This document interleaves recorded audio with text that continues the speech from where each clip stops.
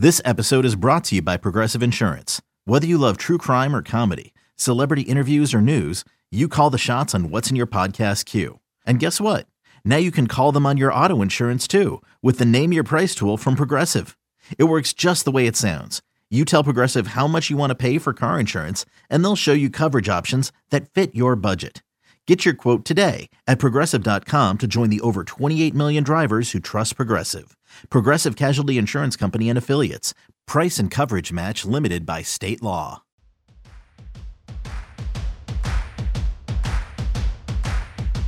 Hey everyone, and welcome to another episode of The Homestand, the official podcast of the Kansas City Royals. I'm your host, Carrie Lippert-Gillespie, and I'm excited to have my guest today, Gene Watson. Thank you so much for being here. Hi, Carrie. Thanks for having me. Appreciate I have to read your title because it's very long. I couldn't remember it. So you are the Vice President of Major League Scouting and Assistant GM. There you go. That's a mouthful. It's a mouthful. It's a business card. It is a business card, which I've heard you love business cards.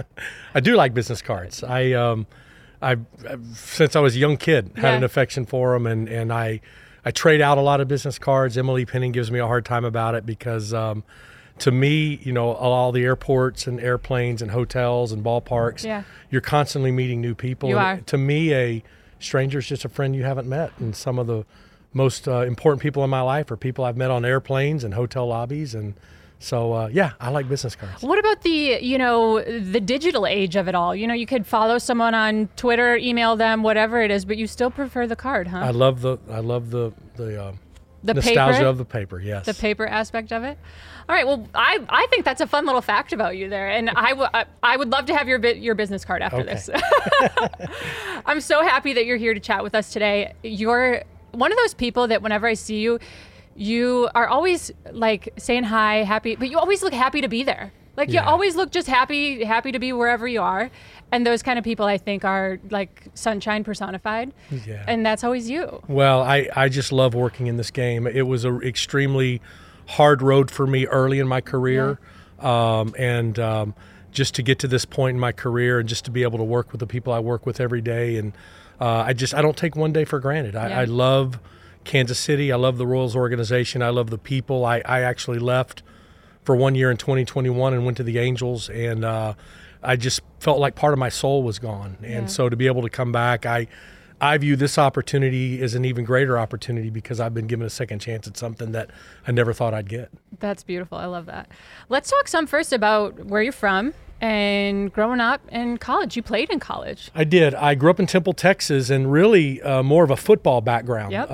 And then I walked on at St. Edward's University for 1 year in Austin, Texas. And then after 1 year, I was that guy that was kind of a late bloomer that got a little bit better every year. And so after 1 year at St. Edward's, I told myself, if I'm not going to be able to play this game, I want to work in it. And I looked at the University of Texas at Arlington, and I told myself I'll go walk on, and if I make it, great. If I don't, I'll go to work for the Rangers in some capacity, and both happened. I made the team, and then in the summers I started working on the tarp crew and the grounds crew and the ticket office, and then in 1991 I moved into the home clubhouse, being around the players, and that's where my affection for players and player evaluation and team building really came from. I was allowed to be around Nolan Ryan and Bobby Valentine and Jose Canseco, Rafael Palmeiro, so many great players that it was just something that I fell in love with right away. That is incredible that you started on the tarp crew and now you are sitting here as the VP in a Major League Baseball team. That's insane. Like, let's all just soak that in for a second. And it's proof that you got to do what you're doing, be the best that you can at it, and let the steps take you where it will. Yeah, and that was really what drove me, was like on the really hard days, I would tell myself, this is going to pay off in some way. This is going to, and when you look back at it, the whole journey, I have no idea how this happened. I really don't. But I thank God it did. If you had to write a playbook, I couldn't do it probably. Right. Well, I had a guy one time when I told him, one of my bosses, when I was trying to get into scouting, told me I was living a pipe dream, and that's going to be the name of my book, Pipe Dream. I cannot wait. I will order an advance copy. Can we get it going right here? I will read that in a heartbeat. You mentioned some of those big name guys that you just got to be around. You weren't even coaching with them or anything like that, but you just got to be in their presence. There's something to be said about just being around people who are at that high level and just watching them go through their day, what their habits are, how they carry themselves. Do you think some of that rubbed off on you, even when you were just, clubhouse staff? Yeah, I think I've always been very competitive, and you're always striving to be the very best at whatever it is. I'm a really competitive guy. And so I'm a fighter in that way, in that if I think something's right, I'm going to push for it as hard as I can and fight for it. And that's the one thing, I mean, for regardless of what it is, Major League Baseball, NFL, NBA, Rihanna at the Super Bowl. I mean, unbelievable. Yeah. And I mean, just like the talent that people have in this world, and when they get to put it on display and just be incredible at what they do, it's really, really amazing to me. Yeah, it's inspiring for sure. So tell us how you made the jump into scouting, because that's a long cry from being at the ticket booth. Yeah, I when I moved home, we had our son in June of '93. I moved home, and I started a select program back when there were no 17, 18-year-old programs. Okay. This is, You early, just started one. I started one. UT Arlington actually gave me their old uniforms. We were called the Syntex Mavericks. And I had a few players. Bobby Witt Jr.'s dad actually helped me as well. And I had a few players help me fund it. So I went and got all the 15, 16s that were kind of below the radar, hidden talents. And we went 47-13. And that Christmas Eve, the Astros called and offered me an associate scouting position, which is basically working for free for 3 years. Oh, and so, so I basically invested. I would get in my car on Tuesdays and Fridays and just drive and hit every high school and college game I could within 100 miles of the house. And it was pretty taxing on the finances for a young family, but I wouldn't change one thing about Gene, it. that's insane. Yeah, I wouldn't change one thing. You're a hard worker. I try to be. I can tell from that. And in your head, were you thinking when you started that this is going to lead to a job in baseball? Or what were you you were just thinking, I got to do this? I was hoping. Yeah, I was hoping. I was very visible. I would always be at University of Texas, Texas A&M, Baylor, and then on Tuesday nights I would hit some of the smaller high schools. And then in November of '96, the Padres called. Eddie Epstein from the Padres called and offered me a professional scouting job, which at the time was new to the game. Eddie was one of the pioneers of analytics. So I've never worked one day without analytics. Yeah. And so the analytics and the pro side, it was basically still forming. So I was on the front end of a lot of that. And that 97 to 02 were really difficult years, because I was a young guy in major league ballparks, and to a lot of the veteran scouts, I was taking one of their spots. And so it was hard. You could have stuck me in the middle of the Pacific Ocean and said, find your way back, and it probably would have been easier for me. Wow. But all part of the growing process. Yeah, for sure. Now, I want to ask you what the term scout actually means, because and a single organization has tons of scouts, and they are scouting in different countries, different levels. You have college scouts, high school scouts, other team scouts where you're scouting guys from other major league teams or other guys in the minor leagues. So kind of break down in layman's terms what a scout position is. Yeah, so it's basically player evaluation. Okay. And there are different levels of it. You have your international, which really started like 12 years old. Oh my gosh. They're offering money at 14, 15, 16 years old. Yeah. And then you've got your high school, junior college 4-year, and then you've got your pro scouts. We have minor league scouts. We have scouts that scout the major leagues. We have scouts that just advance for the teams that we're going to play in the coming weeks. And so you've got all those different variables of information and levels of scouting. And really the most important part of the player evaluation is history with the player and that continual gathering of information on the field, off the field, with data, with technology. And I wake up every day and try to turn over a stone to find a player to help the Kansas City Royals win a World Series. And that's really all it is. It's filtering players every day, and things change quickly. Yeah. You take an injury on the field, a player gets a release you didn't expect. So you're constantly gathering information, communicating with your scouting staffs, and making the best day-to-day decisions you can for the organization. Now, you say the analytics and the hitting, throwing, catching, all those things are important, but you mentioned the personal side of things too, the relationship you have with them and what a person is like. So I would think some of that comes down to this person is quieter in the clubhouse, or this person is very outspoken and sarcastic and talks a lot and things like that. So I'm sure that is also information that's very valuable to the team as well, to see how they will come into the clubhouse and mesh as well. That's right. And you may have a player that on the outside you have all the information on that it may not be working well where they are, but hey, we bring this guy in with our support structure. And Drew Waters is a prime example of that. Drew played with my son in the minor leagues, and so I had a track record with him out of the draft and watched him all through. And when you started to look at the way the Braves were shaping up in the outfield, he began to look like an excess player to them. And at Kauffman Stadium, it's so difficult to play center field there that with Michael, with Lorenzo, with Drew, we're 2 and 3 years ahead of identifying that potential player for our stadium, because it's a difficult place to play center field. But that was a situation where we looked at him and said, hey, our support structure is one that he can really, really thrive in, and that's what we're hoping for. That's incredible. And there's so many, things that are, as you said, moving parts, but there's only so much you can look at and pick from and say this is probably what's going to happen, but it might not happen. That's right. And you have to break down every piece of information. I'm really big about pouring into the players and making them understand that we believe in you. And I'll even throw a nugget out, hey, can't wait to see you in the All-Star game, or I've been trying to get my hands on you for 5 years, just to lift them up and build them up and make them feel comfortable. Because oftentimes when players come from other organizations, they're not looking at it like the Royals wanted us. They're looking at it like that team didn't want me. And so there's a psychology to that, and keeping the players' confidence level up and just building momentum to help them reach their ceiling as players. Yeah. All right, let's take a quick break here. It's blazing hot outside. You get in your car to turn on the AC to get cold air pumping, but it blows hot air out. This issue is commonly caused by low refrigerant due to leaks in the AC system. You want an easy, all-in-one solution that will restore the cold air in no time. AC Pro Recharge Kits make restoring cold air easy for even those with zero DIY experience in less than 10 minutes. Save time and money versus going to a shop by picking up an AC Pro Recharge Kit today. Be a pro with AC Pro.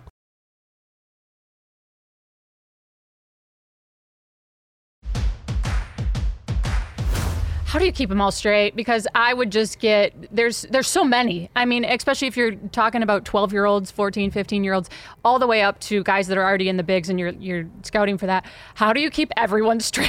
Yeah, it's difficult. And you got to have really good people underneath you, and you've got to let them do their jobs. And just those buckets of players, as I like to call them, they there's a lot, and you just have to connect the timeline of the player as an amateur to a college player to a professional player, and a lot of guys get better, and you got to let guys get better. So it's just staying on top of all of them. Yeah. And you're managing other people too that are doing other scouting things. So you're also, while scouting and analytics is really, what you're passionate about, it sounds like, you have other people that are scouting beneath you, and you need to manage them, teach them how to be better scouts as well, I'm assuming. And we have an unbelievable staff. We have a 12-man pro staff that a lot of them played at the major league level. A lot of them were college coaches.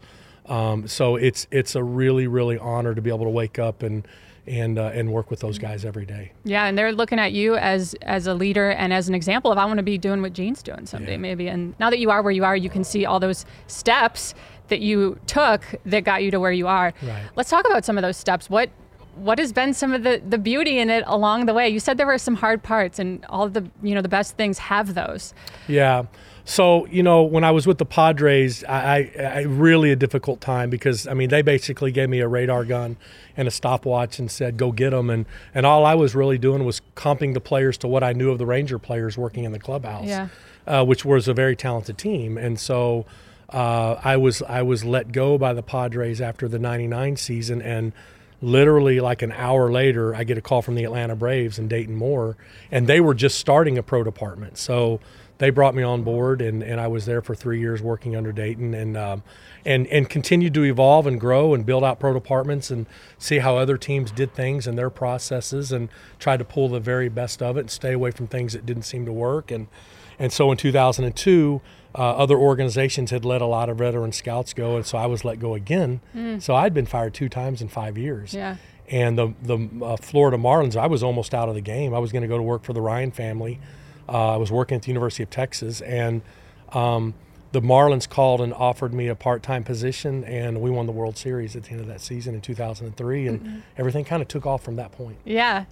And you have to go through that in order to, maybe it's a new perspective shift that you have, or you learn something, or it's just you get the lows so that you can appreciate the highs. But looking back at it now, it all makes sense, doesn't it? I'll tell you a quick story. And before, if everybody remembers the Yankee-Red Sox series in 2003 when Zimmer and Pedro got into the fight. Oh, yeah, I remember. So that night, my boss and I were going to dinner, and I said, "Hey, DJ, I have no money."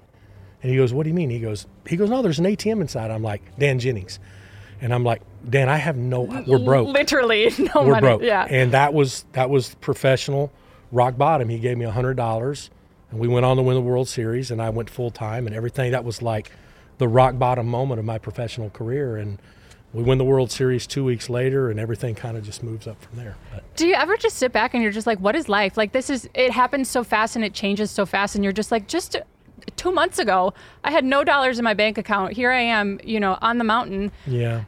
How do you just process stay it humble. all? Just stay humble. Yeah. Just stay humble, and I don't take one day for granted. My wife's been battling soft tissue sarcoma cancer for 12 years. She wasn't supposed to make it 5. Oh my gosh. And with the amazing MD Anderson and cancer research, she's been alive 12 and doing well. And so we just had great perspective in our life, not to get too far out in front of things, and to enjoy every day and make the most of every day. And life's hard, but you keep fighting, and if you do, you're going to be blessed with a lot of things. You mentioned your wife. Is she an inspiration to you? She's unbelievable. She's a rock star, Melanie, and she's been a inspiration to so many people across the state of Texas, in the city of Houston. They call her a medical miracle every time we're at MD Anderson, and I wouldn't be anywhere without her. I can tell you that. Yeah. Baseball's not, you can't do it yourself. So having your wife, your family, kids, all that stuff is so important, I'm sure, to keeping you grounded. But you're also trying to manage being a husband and a father while trying to be at the height of your career. What's that like?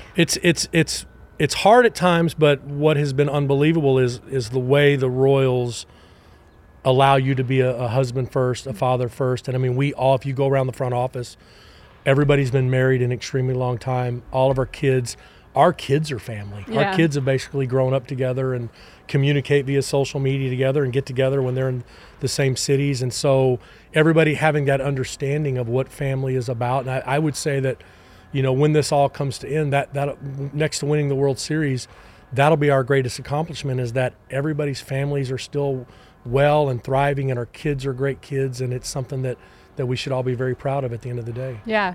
And it brings it back to relationships, and the relationships you make, whether they be professional relationships or you become friends with these people and they're lifelong friends that you have. No question. And I still have, I call my mentors once a week. I've got a lot of guys that were, pillars of the game and rock stars and general managers and accomplished everything and won world championships. And they're on the backside of their careers at home, retired with their families. And I never want to lose that perspective. I'm always calling Bill Wood and calling Les Parker and Dean Taylor and Dan O'Brien and speaking to them, because I don't want to lose that perspective that this is all coming for all of us one day. And so, we're all borrowing the game. So let's pour into each other and do the best we can to help accomplish a goal of winning a world championship, but also impacting Kansas City and its fans and its wonderful fan base. It's so much bigger than baseball, isn't it? So much bigger. That was one of the things for me about 5 years in. I was like, there has to be more to this for me. And started, pouring into Austin RBI and Coach for Kids and Rock the Red Kettle and doing charities around the Austin area and just impacting lives every day that you can. Was that always something that you knew would be important to you? I'm going to give back in this way or that way? No, I think it's kind of been organic. I mean, the Rock the Red Kettle we did in Austin was basically, my son was visiting UT on a baseball visit, and there were some homeless people under a bridge, and he's like, Dad, we got to do something about this. And we reached out to a radio station and got that event going, and it's been successful. And so I think it's kind of organic, and we're presented every day with opportunities to help charities and try to do the best we can. Yeah, we got to help people out. We're all one. Like, we're all in the ecosystem together. It's all of us here together. That's it. Is there someone along your path that gave you an opportunity that maybe you didn't deserve it, or they just believed in you and saw something in you that you couldn't see for yourself? Is there someone along your path that's done that for you? Well, Eddie Epstein was the one that gave me my first opportunity in the game. I had coached a little bit and been an associate scout a little bit, but he gave me my first launch. And then Dan Jennings saved me. Dan Jennings works for the Washington National. He managed the Miami Marlins and was my boss in Miami. And I'm probably out of baseball if it wasn't for him. And certainly everybody knows the impact that Dayton Moore's had on my life. And being able to come here and achieve the ultimate goal of winning a world championship was huge. And J.J. Piccolo's been a great brother and mentor and inspiration to me. And I'm looking forward to pulling the rope for him and doing it again. Yeah. And we talk about the relationships within our organization, but how important is relationships in the outside organizations? Because you're talking about guys that might be on our squad someday. So not only within the Royals, but outside, you got to have those relationships. Yeah, I have dinners booked out probably for the next 3 weeks already from other organizations. Dang, I can't get on your schedule. Yes, and it's like, my wife, we're driving this week and everybody's calling, when are you arriving? I'm Monday night. Okay, well, let's do dinner Monday, Tuesday, Wednesday, Thursday, Friday. And I'm saying the same restaurant to every person from every organization. That's, and I just said that to Q a while ago. I said, my job's kind of slow until the games get going. And so once the games get going, now it's 1,000 miles an hour because there's 2 games a day here and you're talking to your scouts in Florida. So it's a little bit of the calm before the storm. So I definitely I reached out to Jerry DiPoto, the president of the Mariners this morning, and I said, hey, let me know when dinner is. So that's a really big part. And those relationships mean the world to me. Yes. And you're checking in on them because you care about them as people, but also you're doing a little business too. I mean, you're staying in the know, communicating, having those open relationships where you're talking and conversing. Well, and those kind of organic conversations can lead to big deals. And the night that we did the James Shields, Wade Davis deal, all day long I had been communicating with Rocco Baldelli about, hey, let's get together tonight and have a drink. And it ended up happening. We met in the lobby at 1 o'clock in the morning. I'm in my pajamas and in the hallway and we're talking and we basically kind of, okay, these are the 4 names. Don't ask for anybody else. Don't dig on anybody else. And that's kind of was the last little step of the Shields and Davis deal. That all happened while you were sitting in your PJs? Oh yeah, I had royal blue flannels and a T-shirt on in the lobby of the Opryland Hotel. Yeah. Oh my gosh, what a moment in time. And those are the things that people don't, that's not going to make the news. How these things come about isn't going to make the news. They're just going to see that it happened. Right. But the people back there pulling the strings or laying the groundwork for these to happen. Art without an audience. It takes so much time. Yeah. It's art without an audience. Yes. And it's so many of these you can literally be sitting at a game and watching a player and going, you know what, I wonder if, Drew Butera, we got him in May of 15. He caught the last out of the World Series and he had been DFA'd and I was in Oakland and it was literally, it took 15 minutes. Call Dayton. Hey, we can get Butera. What do they want? Call JJ. We have a shortstop. Yeah. And that deal was done in 15 minutes and he catches the last out of the World Series. That's crazy. It literally moves that fast in Major League Baseball. Let's pause for a word from our sponsors.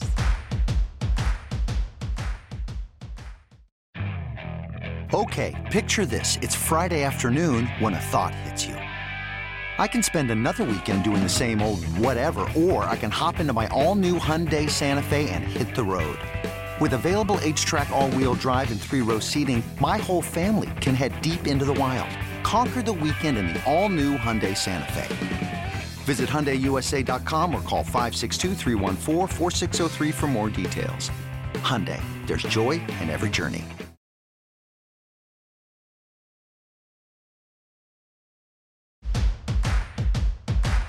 Is there times when you think you got something, a good trade or something good going on someone, and it comes to a screeching halt? Because you've said, some good ones that have turned out, but there's also times when you're like, this is a done deal, and then it ends up not being a done deal. Absolutely. And there's some times where you think you have a deal, let's say, February of 2023, and it could be July of 25 before it gets done. Yeah. But you're constantly having those conversations and tracking. I mean, Jorge Soler, we were way out in front of him, watching him in spring training here years before we acquired him for Wade Davis. So you're constantly creating those targets of guys that you think can fit and come in and not only help our major league team, but fit in with the city of Kansas City, because the connection between the team and the fan base is so strong and fit into who we are as an organization. Sometimes we'll get a trade will come through or something, and we'll have an interview, and one of the execs will talk about the trade, and they'll be like, yeah, we've been watching this person for 4, even Drew Waters, when Drew was traded, and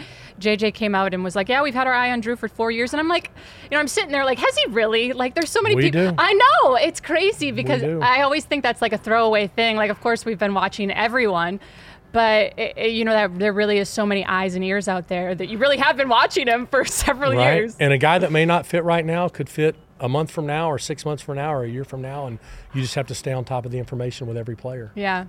So when you have information or thoughts you have to process through, does your wife, is she privy to that, or is that stuff that is top secret?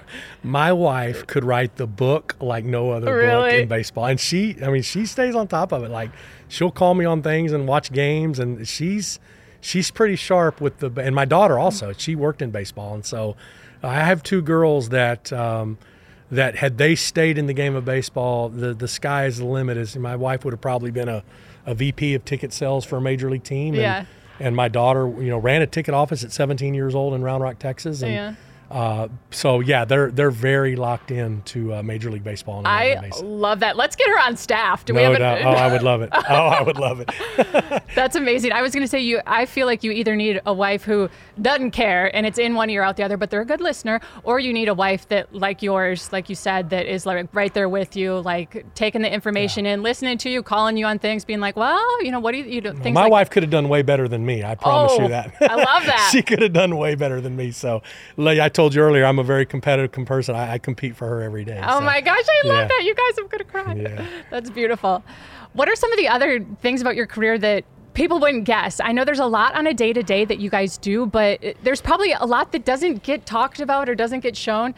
Walk us through like a day in the life of a scout. Well, that is absolutely the greatest thing about my job is you wake up and you just don't know who you're going to meet at the ballpark that day. I mean, I've literally, I like to get to the ballpark early, and I'll sit in the press room and talk to the media and try to get information. And then, Tom Hanks will walk in. What? And, the actor? And you're getting a selfie. I'm a real big, picture with celebrities. Yes. Business cards and pictures with celebrities. So, and I've met a lot of them. Sitting behind home plate of playoff games, you could literally be sitting there at Yankee Stadium and Robin Williams is one row in front of you. I mean, it's crazy. So that is the greatest part is I love to meet people. Yeah.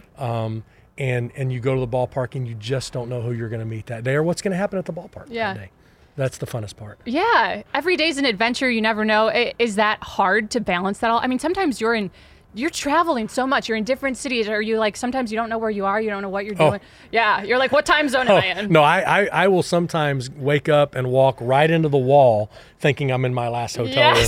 Or I'll go to room 724 and I'm in 518. 24 was 2 cities ago. Yes. So, yeah, there's a lot of that. Are you a pro traveler? Do you have any travel tips? Can you pack a suitcase like no one's business? No, I have a lot. I'm a big carry-on guy. I get criticized for the amount of luggage I travel with, but hey, I got my boots and jeans, and I usually wear a cowboy hat, and so. Do you really? Oh yeah.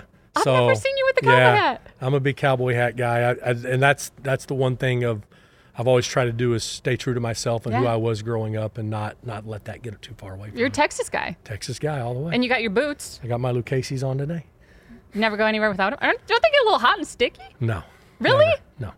Never. Love my Lucchese's. Wow. I love that. And I love being true to yourself and just being who you are. Can you talk to us some about that throughout your career? I'm sure it's been, tempting to be this guy or be that guy or this, someone has something that's working really good for them in what they're doing. It's tempting to be like, well, I should do that. It's working for him. Yeah. Has that happened? I've tried it. It don't work. It don't work. Yeah. I've tried to, early on, especially in my career, I tried to be the guy that the perception in it, and it doesn't work for me. I got to be myself. And, in our lives, we're always going to have critics. And so if you're going to have critics anyway, just be true to yourself and be yourself and pour everything you can into the people around you and your job and lead and hold people accountable. And, I'm a servant guy. I don't ask our guys to do anything that I wouldn't do, but most importantly, that it just being true to yourself and because, when you put your pillow on, you put your head on the pillow at the end of the night, you got to know that you did the very best you can for your family, your organization, but most importantly that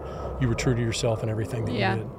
You mentioned being a leader. Can you tell us some of the qualities that you value in a leader and some of those qualities that you try and have as a leader now? Yeah, I mean, the big one for me is I would never ask one of my scouts, our scouts, to do something that I wouldn't do. Yeah. I think that's a real big thing in scouting. It's because it's so subjective and you have so much information that it can easily be thought that you can just sit back and read about the player and know the player, and that's not always the case. You have to have a track record with the player and watch him and know his personal habits and what's his lifestyle off the field. And I tend to, on the road, try to gravitate to the restaurants and where players are because you can find out a lot. And I love players. I love their stories. I mean, the 2% chance of playing pro ball and then to get to it's a miracle to play in the big leagues one day. And so I just have so much admiration and respect for players that I love their stories, and they've all been through so much adversity to get to where they are, and so that's one of the things is just having a love for players, leading by example, being a servant leader, and not and understanding that our scouts are human beings and they have families and needs, and it's just being for them and helping them be the best that they can be at their jobs. Yeah. You mentioned the players and getting to know them, and that's so important for what you're doing with your job. But there's a human aspect there, too. You love stories. I love storytelling. So I'm that way, too. I meet someone on the bus, and I want to talk to them. Yeah. In fact, my husband always teases me. He's like, can we go anywhere without you, trying to have, a deep conversation with someone? And I'm like, no, that's me. So you get to know them as people, and that's valuable. And there's a human element to the business that can probably sometimes be hard to kind of juggle that, the fact that you really care about these people and you want to see good things for them, but there's also, baseball's a business. Yeah, and that's, from the first time we ever put a uniform on at 6-7 years old, the thing that you get immune to in the very beginning is change, because you're constantly playing for different teams, different coaches, different teammates, different cities, different everything. And so the only thing that I say to myself every day, if change hasn't happened, it's coming tomorrow. And so you know that, this is a business and it's the major leagues and it's a jungle. And so, but I tell every one of our players, and I talk to a lot of our ex-players all the time, once a Royal, always a Royal. And so those relationships are everlasting. And I see a lot of the guys from the 15 team on the road, and we have a moment, and I see guys that we released in A-ball and we have a moment. So it's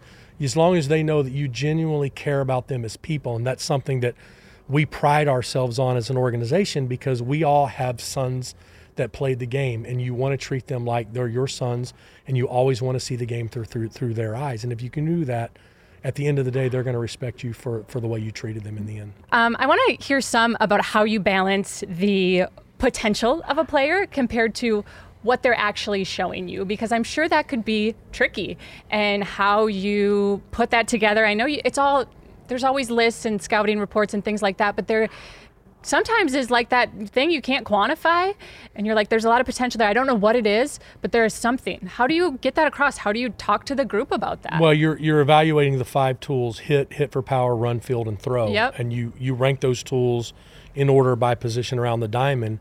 But then you're looking at something that a little adjustment that might take place with the player that can make him better. And those go into the scouting reports, as well as the data and the analytics, especially with pitching and the information that we have now with pitching on pitch shape and pitch design, targeting, pitch sequencing, more on the pitching side than the position player side. But it's just looking at the player, and age for level is a big deal. Okay. What level are they playing at for the age? And trying to envision, what the ceiling of that player is, what we can do to make him better. But also, if you look around the league, there's 1,000 examples of guys that were in one place that it just wasn't working. Yep. It was ballpark, it was lineup, they were asking him to do something in pitch sequencing or on the rubber that you recognize those things, and you say, hey, if we can do this, we can make them better. And that's, being a small market team, that's really the beauty of my position, is trying to find that buy low guy and other organizations that will come over and with our structure and our information and our people and our culture, giving them a chance to ultimately reach their ultimate ceiling in the game. Is there a story that you have where you saw someone from a young age and you were like, that person's got it, and they made it? You were right. And I'm sure for every one of those, there's ones where for every one of those, Yeah. there's 1,000 misses. Yes. And anybody that tells you different, you got to like players. Yeah. Because you can say nobody can play, and you're Yeah. going to be right 95% of the time. But So true. you have to like players and dream on players, and so that the Rule 5 draft is something that we really, as an organization, have had a lot of success with, and we take a lot of pride in it. And those are always fun to draft those guys out of A-ball or AA and bring them here and them have success. And it's a lot of people's work. It's the vision of the scout. It's Daniel Mack and his information that he has from a data standpoint. It's the coaches and their vision. It's making the player feel comfortable about where they are in the organization, in the city.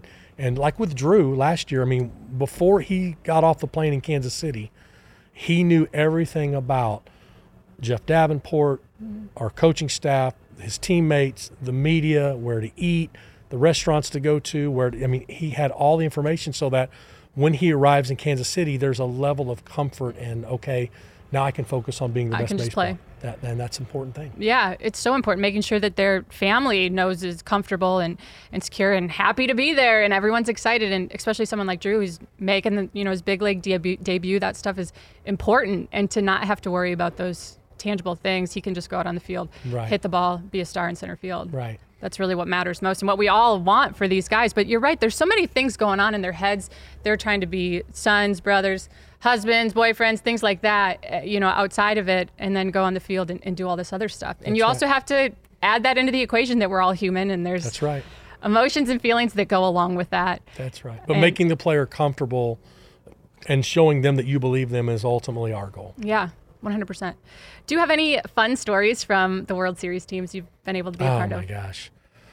2003, I could write a book on that whole, the Bartman game. We had checked out of our hotel in Boston, and Bartman reaches over and gets the ball in the NLCS against the Cubs, and we had to check back into our hotel, drive to New York. I mean, we had a guy on a subway, we're down 3-1, tell us we're going to win. I mean, the 14 and 15 team, it was just, to me, it's just one big story. And the thing that I'll never forget is just the connection between those players and our fan base, and the tickets given away at restaurants, and families that had never gotten to go to a game, and the people in my life that became Royals fans automatically and are coming to games and flying up to games. And the Houston game in 15, the ground ball, Correa, yeah, my family, I said, hey, go check out, our season's over. Yeah. They weren't even there for the comeback. So just a lot of very unique things but ultimately the parade and just that day and the fans, and to see, because I went to work for the Royals in 06, but I started covering them in 97. And just to see that progression to get to that day and that parade was truly amazing, and we're working every minute of every day to try to do it again. You've worked for other organizations, been, around the league. Why is KC special? Well, the fans, for one, they're so passionate about this team, and I've never been anywhere, and this is my 6th organization, where the fans connect so much with the team and the players. And I think it's because the city plays so small, and our players, when they're out, they're visible and they're kind, and we tell them, be kind to our fans, and because interact with them. And I mean, I think everybody knows the stories about Power and Light in 2015. That was insane. But that, and just it's just how much family means to a city like Kansas City. And I share in John Sherman's vision of trying to build this up to be a championship organization again, and JJ Piccolo's vision. It's hard to put a pencil to it, but it's just the most special place. I commute to Kansas City from Austin in the wintertime every other week, and so I'm at the plaza, I'm in the restaurants, I'm in the hotels talking to fans, and they're just so passionate about the baseball team. It's amazing. It's a fun city, isn't it? It really is. I really, I attribute it's Midwest nice. I think that is really what does it for me. The people are kind, they're hardworking, but they like good beer, good food, good art, good sports. Right. And you can't help but feel embraced by that. So that's what it is for me. But it's really great to hear that from, outsider's perspective as well, someone who's from the South. That all translates. I think we can all say as Kansas Cityans, we're proud of that. Yeah, I told everybody I chose the plaza over the beach in Anaheim. So. Oh, there you go. That's a big statement there. I don't know. The beach sounds pretty good right around this time of year. But I want to hear some about, you had mentioned Bobby Witt Sr., And so you've probably known Bobby Witt Jr. for a long time. Yeah, my wife was their nanny for the daughters, for their older girls. How weird is that, or how cool is it? Not even amazing. weird. Yeah. It's amazing. And the first time I met Bobby Jr. was in the hotel in Tulsa, Oklahoma. He was 12, playing in a tournament, and I walk in, and there's Senior, and he introduced me to his kid who was playing with my son's high school coach's son in Dallas, and everybody, this guy can play. Every airport and hotel lobby, this guy can play. And then you see him and you're like, wow, this guy can really play. Yeah. And then, I saw him 3 games a senior. He actually beat our hometown high school in the state championship game. But more than the God-given ability that he was given, it's just the incredible human being that he is. Yes. He is such a humble, well-mannered, our fans in Kansas City are just going to love this kid. They do already, but it gets even better. Yeah, and it comes from a tremendous upbringing. His mom and dad were wonderful. His sisters were a strong support base, and just the perfect role models as a baseball family that helped a young man reach his ceiling. Did you work some of those into your scouting reports of him? How much the pedigree, but also knowing Bobby Sr. and knowing how he raised his kids. Do you work that into your scouting? 100%. Yeah, bloodlines is everything. Yeah. And even Patrick Mahomes out of high school. He was a Kyler Murray was a baseball guy. Patrick Mahomes, Baker Mayfield. Saw all those guys in high school. And most of the time, that little edge is not the God-given ability that the player is given. It's literally the car rides home and to the stadium, and the time away from the game where you can continually mold the player and shape them into, the mindset of not just on field, but the total package of caring for your fan base, caring for your teammates, understanding that there's a balance to all this, and managing it is such an important part of it because it's so much more than just the game at 7:05. Yeah. No, 100%. Did you scout Mahomes? What do you got on him? Saw him in high school. Oh yeah, he was 90, 93, good. He was a pitcher. Ball. Yeah, his dad pitched for the Rangers. Yeah, I knew that, but I wasn't sure. Yeah, and that's Baker, Kyler, Pat Mahomes were all Drew Brees. I saw in high school. He was those were all guys that could have gone the baseball route that went the football route. Yeah. Gosh, must be nice. Especially to be that talented. Yeah, Kyler was a first-round draft pick too. So I mean, it's just crazy. And there's always I remember when he was making that decision. There's always like, oh, what should you go with, the guaranteed money or whatever it is? But 1 game a week, no minor league system. Yes, 100,000 people in the stands. Must be nice. Yeah. Now you were a part of some of the USA baseball selection teams. Yeah. What's that like? It's amazing. Yeah. It's one of the greatest honors of my life. Ed Lynch, former general manager of the Cubs, had asked me to be a part of it early on, 2008, and we built out some of the early WBC teams. And the World Cup, we won the gold medal in the World Cup. We got a beautiful ring. The Olympics, we got a beautiful ring.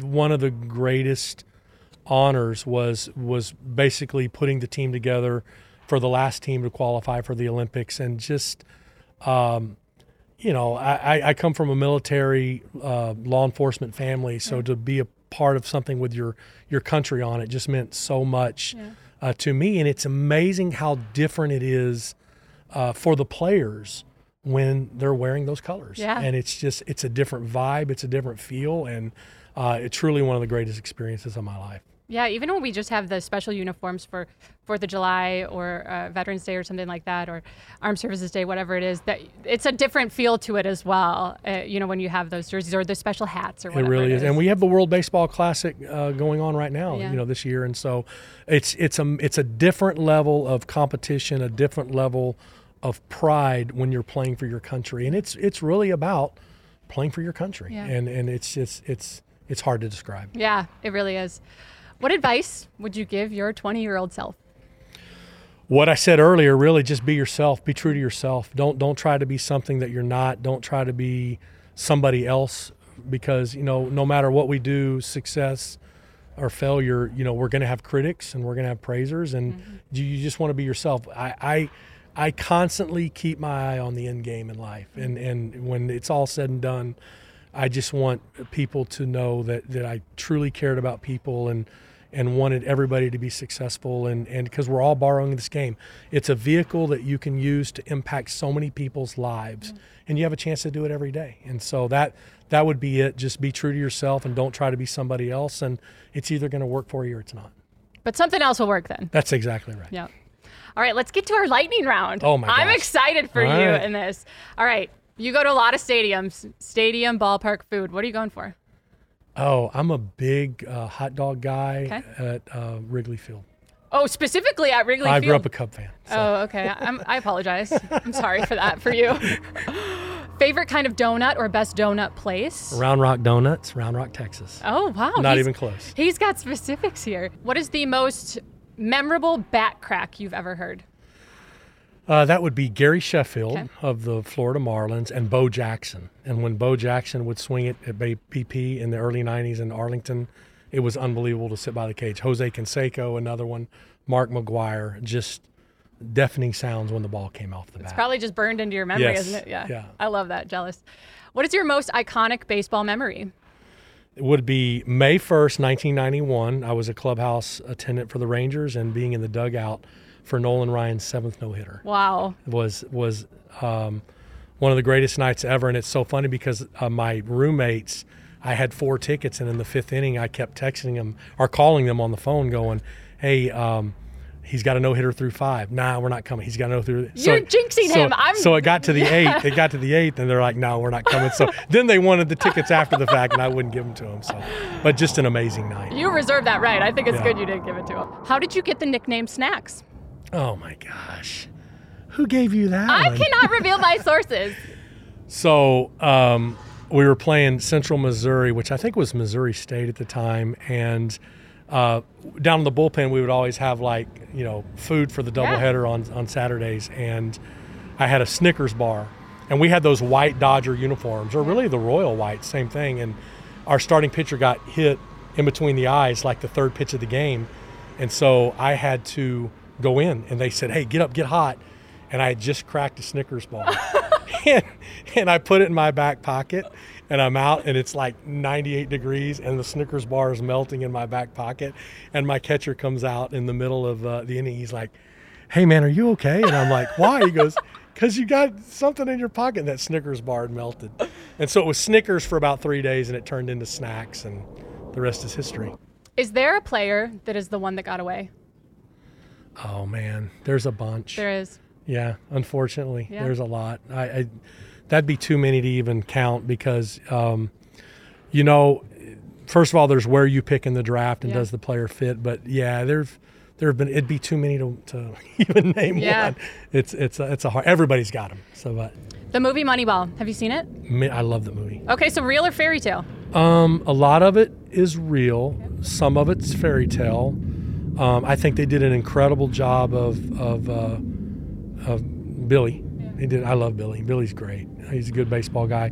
JJ and I actually got to spend time with him last year at the GM meetings, and he referenced the movie like we didn't know what it was. Hey, I did this movie back in the, we're like, we know. Yeah. But I do. There's something soothing about it. One, to be inside the game like that on decisions, to see those old players constantly coming up in the movie. That was the early years of my scouting career, and I think it's a great movie. I think it doesn't depict everything that goes into building a team, but it certainly exemplified what they were trying to do as an organization. Yeah, that's good to hear. Sometimes you never know. It's a great movie. Yeah, I'm glad to hear that. Yeah, I'm going to watch it with a keener eye this time. I like it a lot. Well, that was a heck of a lot of fun. Gene, thank you so much for being Thank here. you so much. It was a blast. With really us today. I really mean it. You are sunshine personified, and I think that you are such a gift to this organization in your professional things, but as a person too. Thank you so much. I appreciate it. Thank you for being here. Thank you for being a part of the organization. Thank you for spending some time with me and the fans. We love it so much. We're ready for baseball in 2023. Are you? Yes, ma'am. Let's roll. All right, let's get it going. Before we leave, I got to remind you to subscribe, Apple Podcasts, Spotify, wherever you listen to your podcast. Make sure you hit that subscribe button. It's going to be fun. There's a lot of really awesome episodes coming out, and you're going to want to be ready for them. So hang tight. We'll see you very soon.